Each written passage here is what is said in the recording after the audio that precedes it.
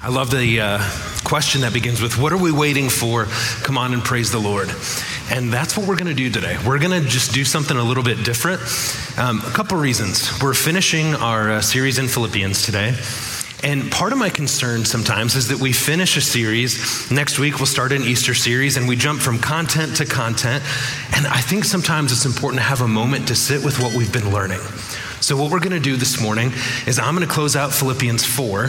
And then we're going to continue worshiping through music this morning. We're going to take communion together this morning. But we're going to have different pastoral staff lead us back through Philippians. And we're going to hit key points in Philippians 1, 2, 3, and 4. And we're just going to reflect on them. We're going to sit with them. We're going to pray through them.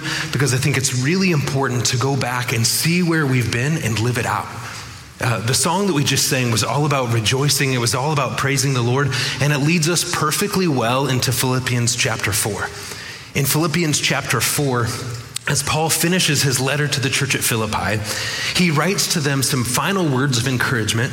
And as he writes these final words of encouragement, what Paul wants the church at Philippi to do is to walk steadfastly in the presence of God, in relationship with him, and in so doing to experience the peace that God brings in all circumstances and in all situations. So in Philippians 4:4, Paul writes this to the church at Philippi. He says, "Rejoice in the Lord always. I will say it again, rejoice." Now, let me just pause there. Think about this. Paul is finishing his letter to the church at Philippi. He's writing from prison. He's writing from a place of suffering. And he writes to this church that likewise is experiencing challenge. They're experiencing moments of disunity, and they've experienced moments of persecution. And you think, what are some of the most important things that you could write to this church? And as Paul's finishing his letter, one of the most important things that he writes to the church at Philippi is to rejoice. Now, to rejoice is to respond with joy and in thanksgiving and with praise to who God is and what he's done.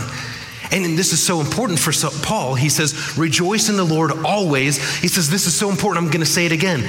So he says, rejoice. Paul wants the church at Philippi to grasp the significance and the importance of living in a place of rejoicing.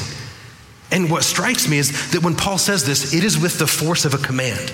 They are commanded, they are called to, in a place of obedience, to be a people who rejoice.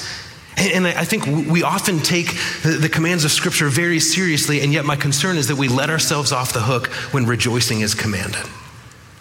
And what strikes me is Paul doesn't just say, rejoice when things are good. He says, rejoice in the Lord always, regardless of your circumstances, no matter what situation you're in, our primary response should be one of rejoicing. This last week, our pastoral staff, we were at our annual district conference out in California. And one of my favorite moments every year, we get to connect with pastors from all over. We hear some great teaching. We get some great things that we're reminded of. So I've been looking forward to this trip for a long time. And I got so terribly sick this week that I spent 2 days sitting in a room, laying in bed, missing the whole thing. And I just frustrated, angry, right? Thursday is a long day of travel back home from a conference I didn't even really get to go to. So we leave 9 o'clock in the morning from California. I get home 11 p.m. at night. And we land in Sioux Falls. We drive to Brookings. I'm driving home. And before I get home, turning into our neighborhood, my wife texts me and says, hey, just a heads up, one of our kids just got sick, right? And so I get home at 11 o'clock, I'm exhausted and I'm still sick and hacking up a lung. And I walk in and the bathroom is a scene of sickness and horror that I did not love. And can I tell you, church, my heart was not rejoicing, right? And I walked into this and I'm cleaning up the bathroom and I'm just bitter in my heart and just frustrated and annoyed. And the Holy Spirit has a funny way of bringing things to mind at really annoying moments, right? So I'm cleaning up all of the things that happen when a child gets sick. And in my mind, I hear Philippians 4:4, rejoice in the Lord always. Again, I'll say it, rejoice. And part of me is like, hey, this can't be what Paul had in mind, right? Rejoice in the Lord right now when nothing is going the way that I wanted it to. And yet in that moment, as I thought about it and I began to say, you know what, Jesus, I'm thankful that my kids are healthy. Like, yes, this is a momentary sickness, but in general, my kids are healthy. I'm thankful for my marriage. I'm thankful for my house. And it was this moment where when I started to rejoice, what it did is it changed my perspective and made me realize, like, yes, my circumstances are not what I wish they were in the moment. And yet God is in his character and his provision and his grace is really good. And so rejoicing has this way of changing our disposition off of the circumstances that are not what we would want. And it has a way of reminding us of the truth of who God is and how God's provision has been made known and how his sufficiency and his grace has been experienced. And when we look at the teaching of Philippians, what Paul has brought us through, we realize we have so much to rejoice in.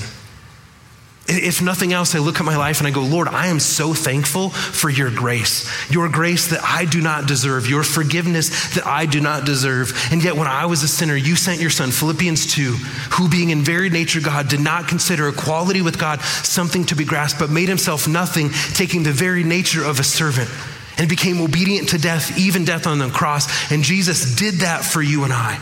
And if nothing else, church, we can rejoice in that. And rejoicing has a way of changing our perspective. And so Paul encourages the church at Philippi, no matter what you're facing, rejoice.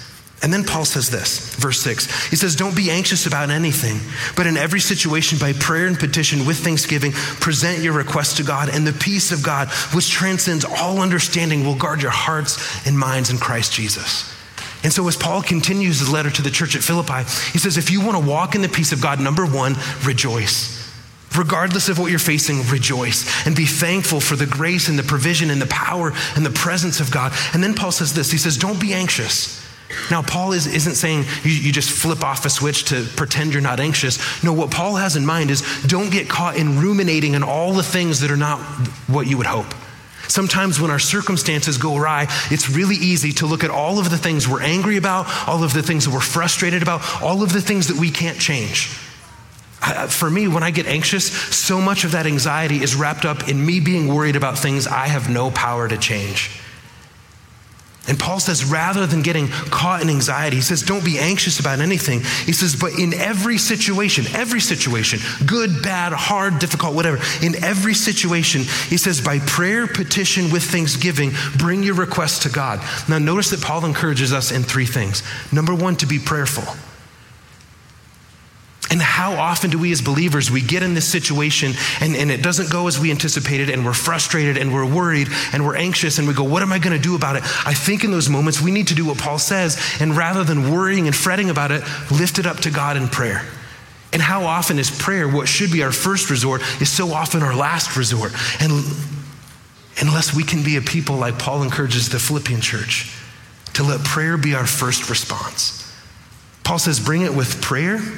And he says, then with petition. This means consistently bringing things before God with a sense of urgency. To be consistently a people of prayer, that rather than getting stuck in anxiety, we're bringing it before God in prayer with urgency and with consistency and with perseverance, saying, Lord, these are the things that are on my heart. And notice the third thing Paul says. He says, prayer, petition, number 3, and with thanksgiving. Man, this is hard. In the difficult situations, right? Where things haven't gone like we wanted, it's really hard to come before God with thanksgiving. And yet Paul says, in every situation, by prayer, petition, with thanksgiving, bring your requests before God. And he says, when we do that, verse 7, he says, and the peace of God, which transcends all understanding. I love this. That God's peace that is so great and so profound that we can't even begin to grasp it in its fullness. He says, this peace of God that is beyond your ability to even understand. He says it will guard your heart and it will guard your mind in Christ Jesus. This is the profound reality of doing life in Christ. Is that we can know the peace and the power and the presence of Jesus Christ in any and every situation.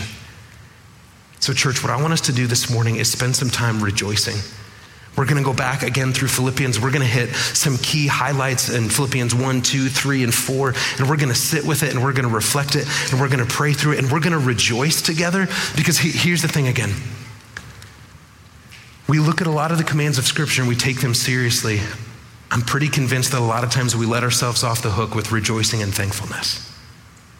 But to live with a lack of rejoicing and to live with a lack of thankfulness is to be disobedient to the truth of God's word. And so we're going to spend some time doing just that this morning, rejoicing and being thankful. Would you stand and pray with me as we continue in worship? Heavenly Father, we thank you for the truth of your word. I thank you for Paul's teaching and his writing to the church at Philippi. And Lord, we so resonate with what Paul writes. It's really easy sometimes to get lost in worry and fretting and anxiety. And I pray, Father, in those moments, rather than getting caught up in the anxious turmoil of all the things we can't change, God, I pray that we would take seriously what Paul says, that we would rejoice always, regardless of our circumstances, and that we would let your character redefine how we see our circumstances, even when they're not what we want. And Father, I pray in those moments where we feel overwhelmed, that we would be faithful to do what Paul says, that we would, with prayer and petition and thanksgiving, bring our needs and cares and concerns before you. And as we surrender them to you, Lord, would your peace be a guard on our heart and on our mind, that we can stay steadfastly rooted in you, in your truth, in your word, and in your presence, Lord. Father, we love you. And we're thankful, Lord, that no matter what comes, do you have good plans for us? We pray this in Jesus' name. Amen.